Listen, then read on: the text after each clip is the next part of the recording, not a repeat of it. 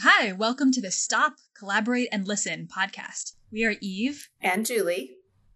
The show is all about relationships, but not in the way that you might think.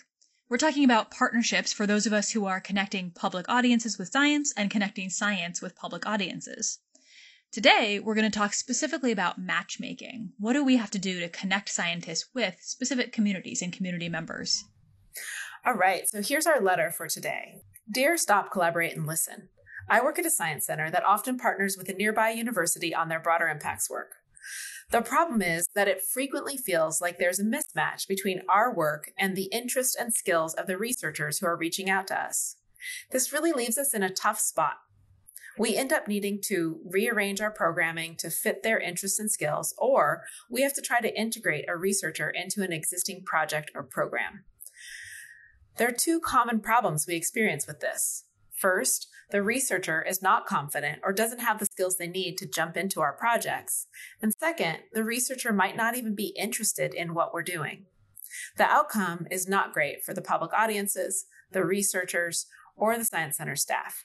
Our team members end up feeling unmotivated, stressed out, and underappreciated. How do we avoid this? Is there something we've been missing, or is this just inevitable for this type of partnership? Signed, misaligned, or missing something. Yeah, and this is such a common problem. You're definitely not the only ones to feel like you're missing something. So I'm excited to talk about this more. I suspect many of our listeners have actually been in a similar situation. Yeah, and often scientists who need to do broader impact work, they sort of default to what they think broader impacts should be rather than what makes sense for broader impacts to be for them. They often don't have the opportunity to really consider what they really want to do, how this could be a good thing, an enjoyable thing for them. For example, I often talk to scientists who want to go and talk to classrooms. They want to go and talk to youth programs about their science. But maybe when you ask a few more questions, they don't really like children. They don't really feel comfortable talking to youth. And the science that they work on is very hard to translate into the curriculums for the ages that they have access to. To help us tackle this whole issue, we're going to talk with Travis Tangent. Welcome, Travis. I first met Travis back in 2014 when we both became involved with Portal to the Public. And Travis now leads research impacts at Discovery Connections for WARF at the UW-Madison campus. Great to be here. Just can't wait to react to that letter. There's a lot of things to learn from that letter. Yeah, there's a lot there. I want to start in one place, but like you said, there's going to be a lot to unpack. So we do often see that scientists kind of think they know what we do. Maybe they think they know what the range of options are, when in reality, the options might be much broader than they realize. So I'm sure you've encountered this. How do you navigate that kind of situation? Yeah, I think of that as the momentum of expectations. There's this learning from peers, learning from the status quo, so to speak. And I think as a broader impacts professional, we're able to kind of broker and break that apart and really flip it on its head to say, don't pick off the shelf of what's available. Let's think about what kind of things matter to you, and how can you as a researcher develop what we all, have been esteemed to follow, this idea of impact identity, and try to get to that point. Mostly because it changes the thought of what's available for that researcher. It's not just visiting a school. It's something that they have a little pressure and a little bit skin in the game to think about making a change. So that's the first step. It's just really kind of disarming that there's not just one way to go about broader impacts. And again, this expectation of doing K through 12, which they might learn from their peers or from other review panels. So Travis, I heard you mention impact identity, and that's something that you and I talk about a lot. How do you use that concept? How do you describe that concept when you are working with these partnerships? Sure. So I used to call it kind of like, what's your impact elevator pitch? So you have your research elevator pitch, which was a thing that worked at the time. It was like, can you do the same thing for the change you want to make in the world? And that's really the question I asked. What's that change at the end of your broader impacts that will occur, that will be there, that would not have been there without your program and your structure and your implementation? So that's boiling it down. It's What change in the world do you want to make as a researcher? That's the question that really guides that impact identity. And we work backwards to design from that point. Right. And critically, if I understand correctly, this is sort of a career-long consideration, right? This isn't just about broader impacts within one grant or one project. This is thinking more broadly about how you can stitch the pieces of your broader impacts work together. Oh, I love that idea. And it's an idea that I think is transcendent in terms of how researchers think about projects being individual to now building upon even a project that doesn't get funded. Some of the components of the broader impacts and the impact identity move forward in a way that's still improved through pilot studies and different things that had to go into a submission that maybe wasn't funded at the beginning. And that's the sense, what we've heard within our cohorts of peers, this legacy idea of building a legacy again, which is another term I picked up from colleagues within our broader impacts design program. It's just such a great idea to think about it that way. Similar to the research elevator pitch, again, you have this long-term vision within your broader impacts, your research impacts that you want to make. Travis, I really like how you're making this analogy between your research elevator pitch and your broader impacts elevator pitch. And just like in research, where you don't answer all your research questions your first project out the door, but you build over time and grow over time, it sounds like what you're suggesting is with broader impacts, you might do the same thing. Start small and grow your legacy over time.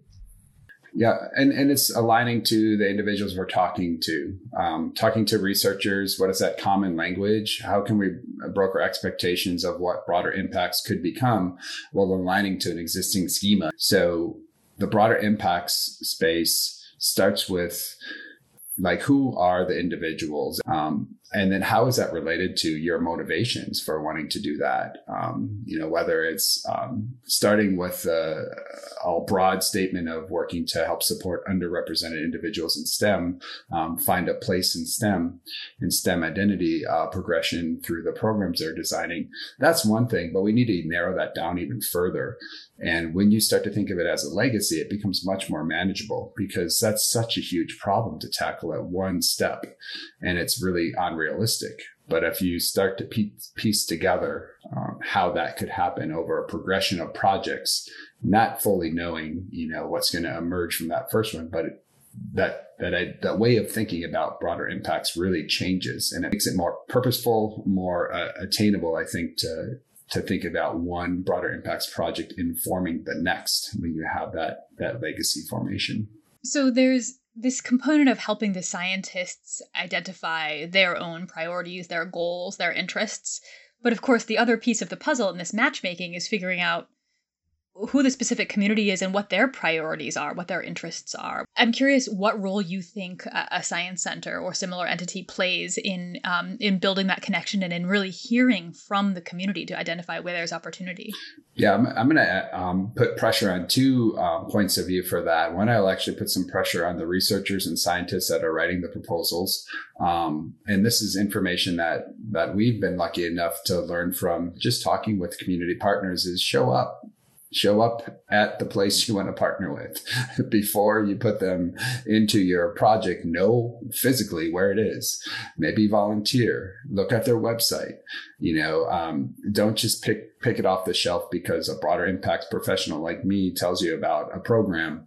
Like, take that next step. So I tend to put pressure to follow the lead of our community partners in their voice and informing the researchers to do that. But the second part of what I think we're learning to do better and better is be community grounded and community informed, so that our practical natures of how we operate our programs of informal STEM is starting to change. So it's not Mondays at 3 p.m. Everybody show up and this is when it's available for you to come to the museum. What we do now is we've been having conversations, and we go to the community centers and we ask, what are your mission values? Do you have programs around STEM interest or STEM identity or STEM connections? And we learn what the community-based orgs are thinking about STEM. And then we ask those really easy follow-ups. Well, when could this occur? What does this look like? How many times might this happen in a semester?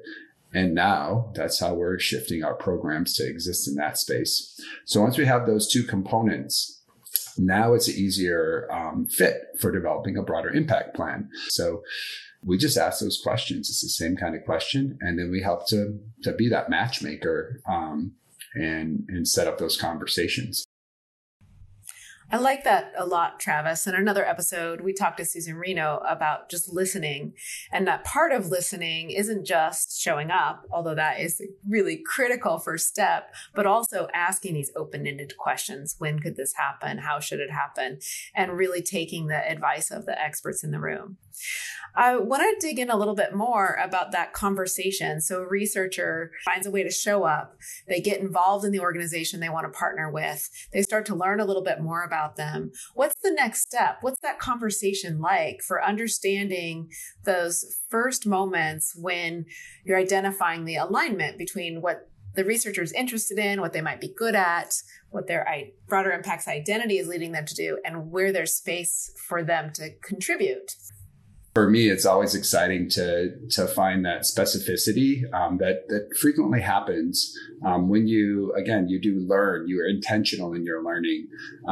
If that's a first step, it makes partnership much easier to progress at an accelerated rate.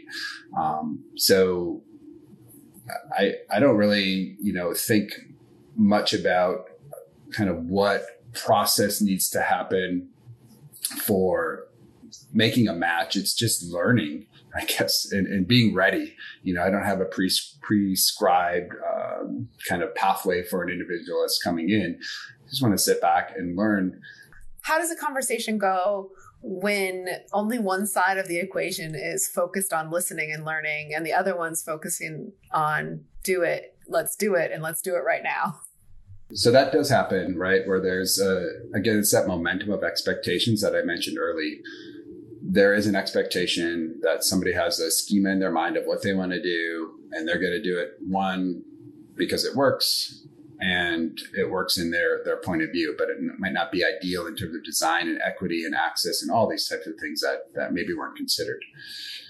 So we try to shift those situations into having value as part of the proposal and make them a pilot study and say, all right, let's formalize this relationship building and try something that could be of value around a different type of citation within informal STEM learning, and provide maybe, for us, our expertise is growing around STEM identity and really designing and implementing within those spaces informed by the research literature.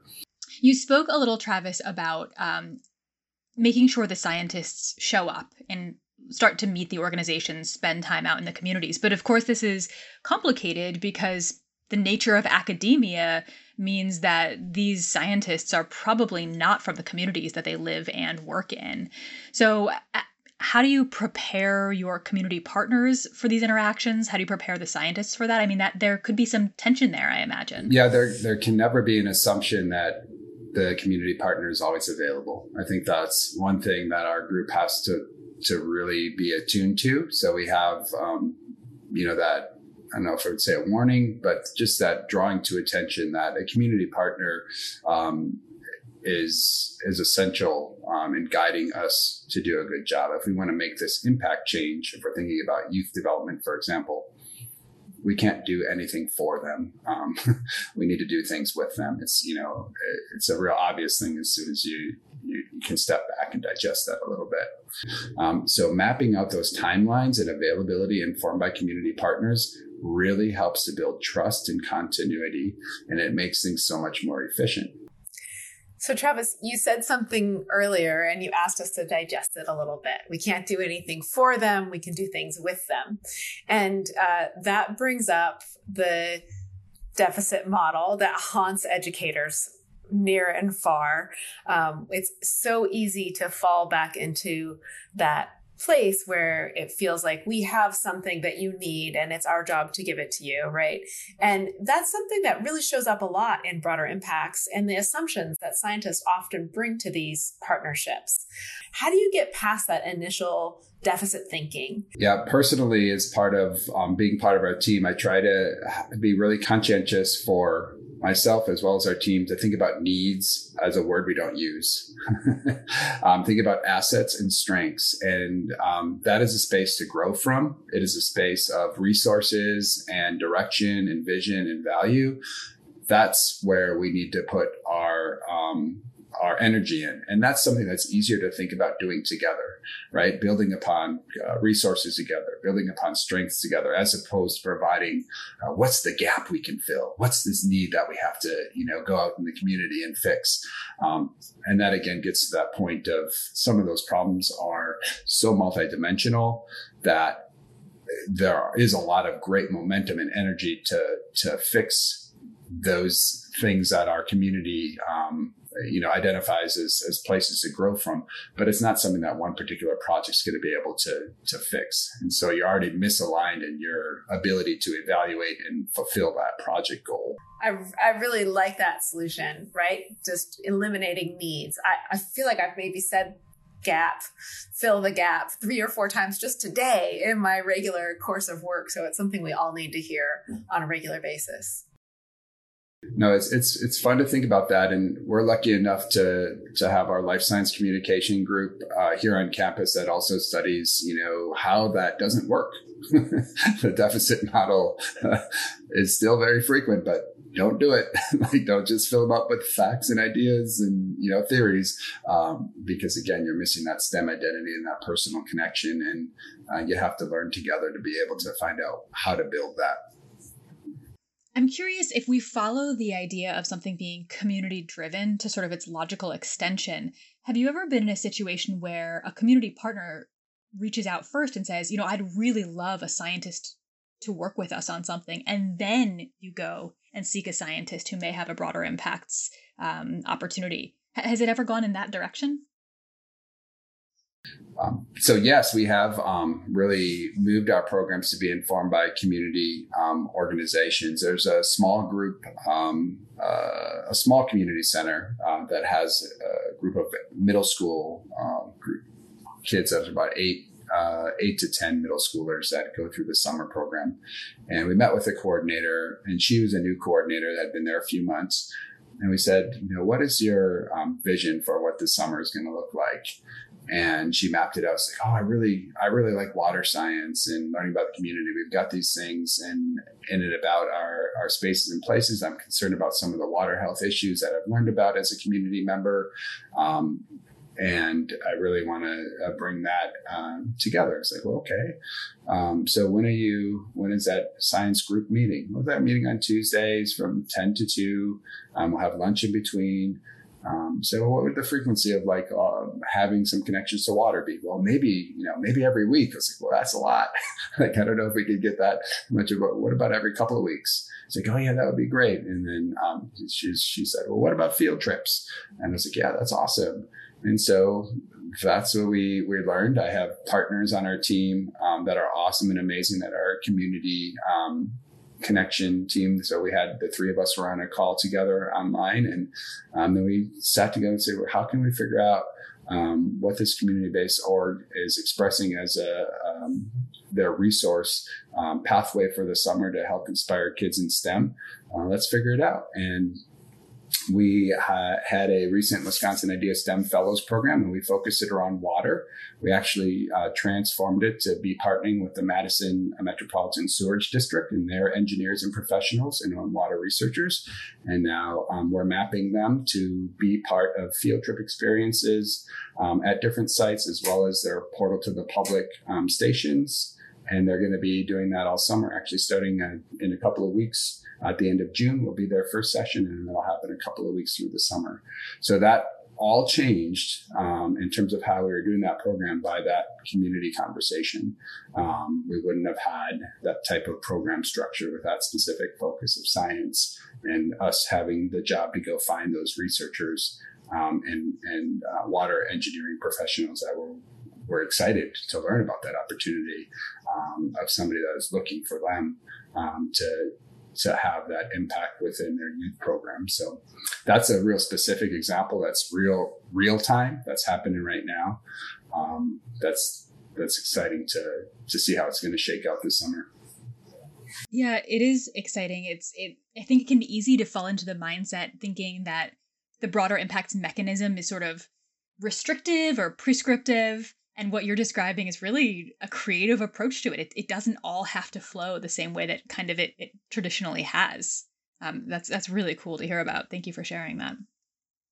And I was just going to say that's providing us a little bit of tension too. As we have this expectation of our norms of programs, we need to communicate why the change. Again, might we have different field trip numbers or different after school expedition numbers? Well, it's because we're listening to the community and trying to go to the same group multiple times because we know that research informs that design as a better impact measure or better impact potential. And so we want to follow that pathway as opposed to having the one-time visit. Not that that's not powerful. We could get more numbers that way, but we have to be able to explain that change. So we have a little bit of tension that we're lucky enough to be able to absorb from our leadership. And we have a lot of brokered trust within our direction in that space. Something that has been really prevalent in our conversation with you, Travis, is how critical the role of brokering is. And it almost seems like if you do it well, nobody ever knows later that it was done. And I wonder if you have any advice for organizations who are trying to support this brokerage activity. Kind of how do they claim success with assigning people to broker these relationships? How do they know that it's working? That's a deep question, partly because you have those that you might be reporting out to. So we do ask, for the researchers that we co-develop or help support their broader impacts development, their planning. Let's share out and see the positive and negative spaces that the broader impacts plan might have been judged in. And then we can share that to our external reviewers.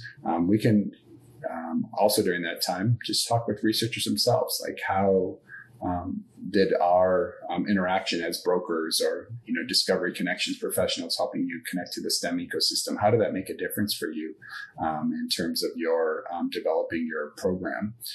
And we'll get some formalized responses. The thing that I know we're not always doing the best job at is we do have a lot of mutual appreciation that happens in these discussions as people develop a new thinking about broader impacts, and they come through with awesome emails of like, thank you, that was really helpful. I never really was able to map out this journey through time in a way that we're able to do in a half-hour meeting sometimes. So what I think in hindsight that we still need to do better at is trying to find ways to not just collect those anecdotes, but figure out why that anecdote happened and make that happen within understanding researchers better and the profile of researchers at different career stages and different types of projects they might be putting together, and why we were of value at certain points of time, maybe more so than others. And then again, for those that are building towards a legacy, like how does that happen for the second and third project and maybe more? And then how do other partners that come in as things get more interdisciplinary for bigger projects, how does that fit in? So we're still trying to think about how all those things are informed by our impact on researchers. So that's a work in progress. And anybody that has ideas, we're so welcome to learn together on that. All right. So there you have it, misaligned or missing something. It seems like you're not really missing anything, but really approaching these relationships and taking the time to listen and learn and drop assumptions on both sides of the equation seems really critical. I loved Travis's idea about trying to eliminate thinking of partners or audiences or groups you're working with as people who need something. Just eliminating that thinking from your vocabulary seems like it could be really productive. And it seems core to realize that even starting small and even having some tension and missteps can lead to something over time and over the long term that has a really powerful impact on the audiences. So Travis, if you can kind of walk away from this conversation and really emphasize one or two pieces of advice for our audience, What would you share? Well, one, I'll say never pick favorites. Always have a collection of favorites. So part of that is just your impact identity. Find out as a group and a cohort, have those discussions about the change you want to make as an organization, or if you're an individual that makes up an organization, find out for yourself. Follow your own journey of how you work with researchers and community partners first, so that you have a sense making of how you want to develop those brokerships of relationships and things like that. That would be a first step. That just really helps to have that common alignment. And then be open to thinking different about your work. Think about the historic relationships that are built within the existing structures that we have today, and knowing a lot of these programs to broaden participation and make a change in who's involved with STEM are because of the way things are. And if you continue to do things the way things are, we will have things stay the way they are. And so what can you do as an organization, as an individual, to be a change maker and bring partners together to think differently about the future? Such a core point, to shift from coming to the table and asking, what do you need from me? Which in itself is an important question, but shifting that to what change can we make together in the world? Really like that about what you said today, Travis. Thank you so much, Travis. It's really been a joy getting to chat with you today. Thanks for listening to Stop, Collaborate, and Listen with your hosts, Eve Klein from the Institute for Learning Innovation and Julie Rizian from the Oregon State University STEM Research Center. There are so many partners who supported this work. For a full list, please see our podcast description. Specifically, we want to thank Liz Neely from Liminal and Julia Furlon for their guidance and consultation. This podcast was produced and edited by Jessica Sawyer. Resources referenced in this episode are listed in the show notes. This work was supported by the National Science Foundation Division of Research on Learning. Any opinions, findings, and conclusions or recommendations expressed in this material are those of the hosts and the guest, and do not necessarily reflect the views of the National Science Foundation. Thanks so much for listening.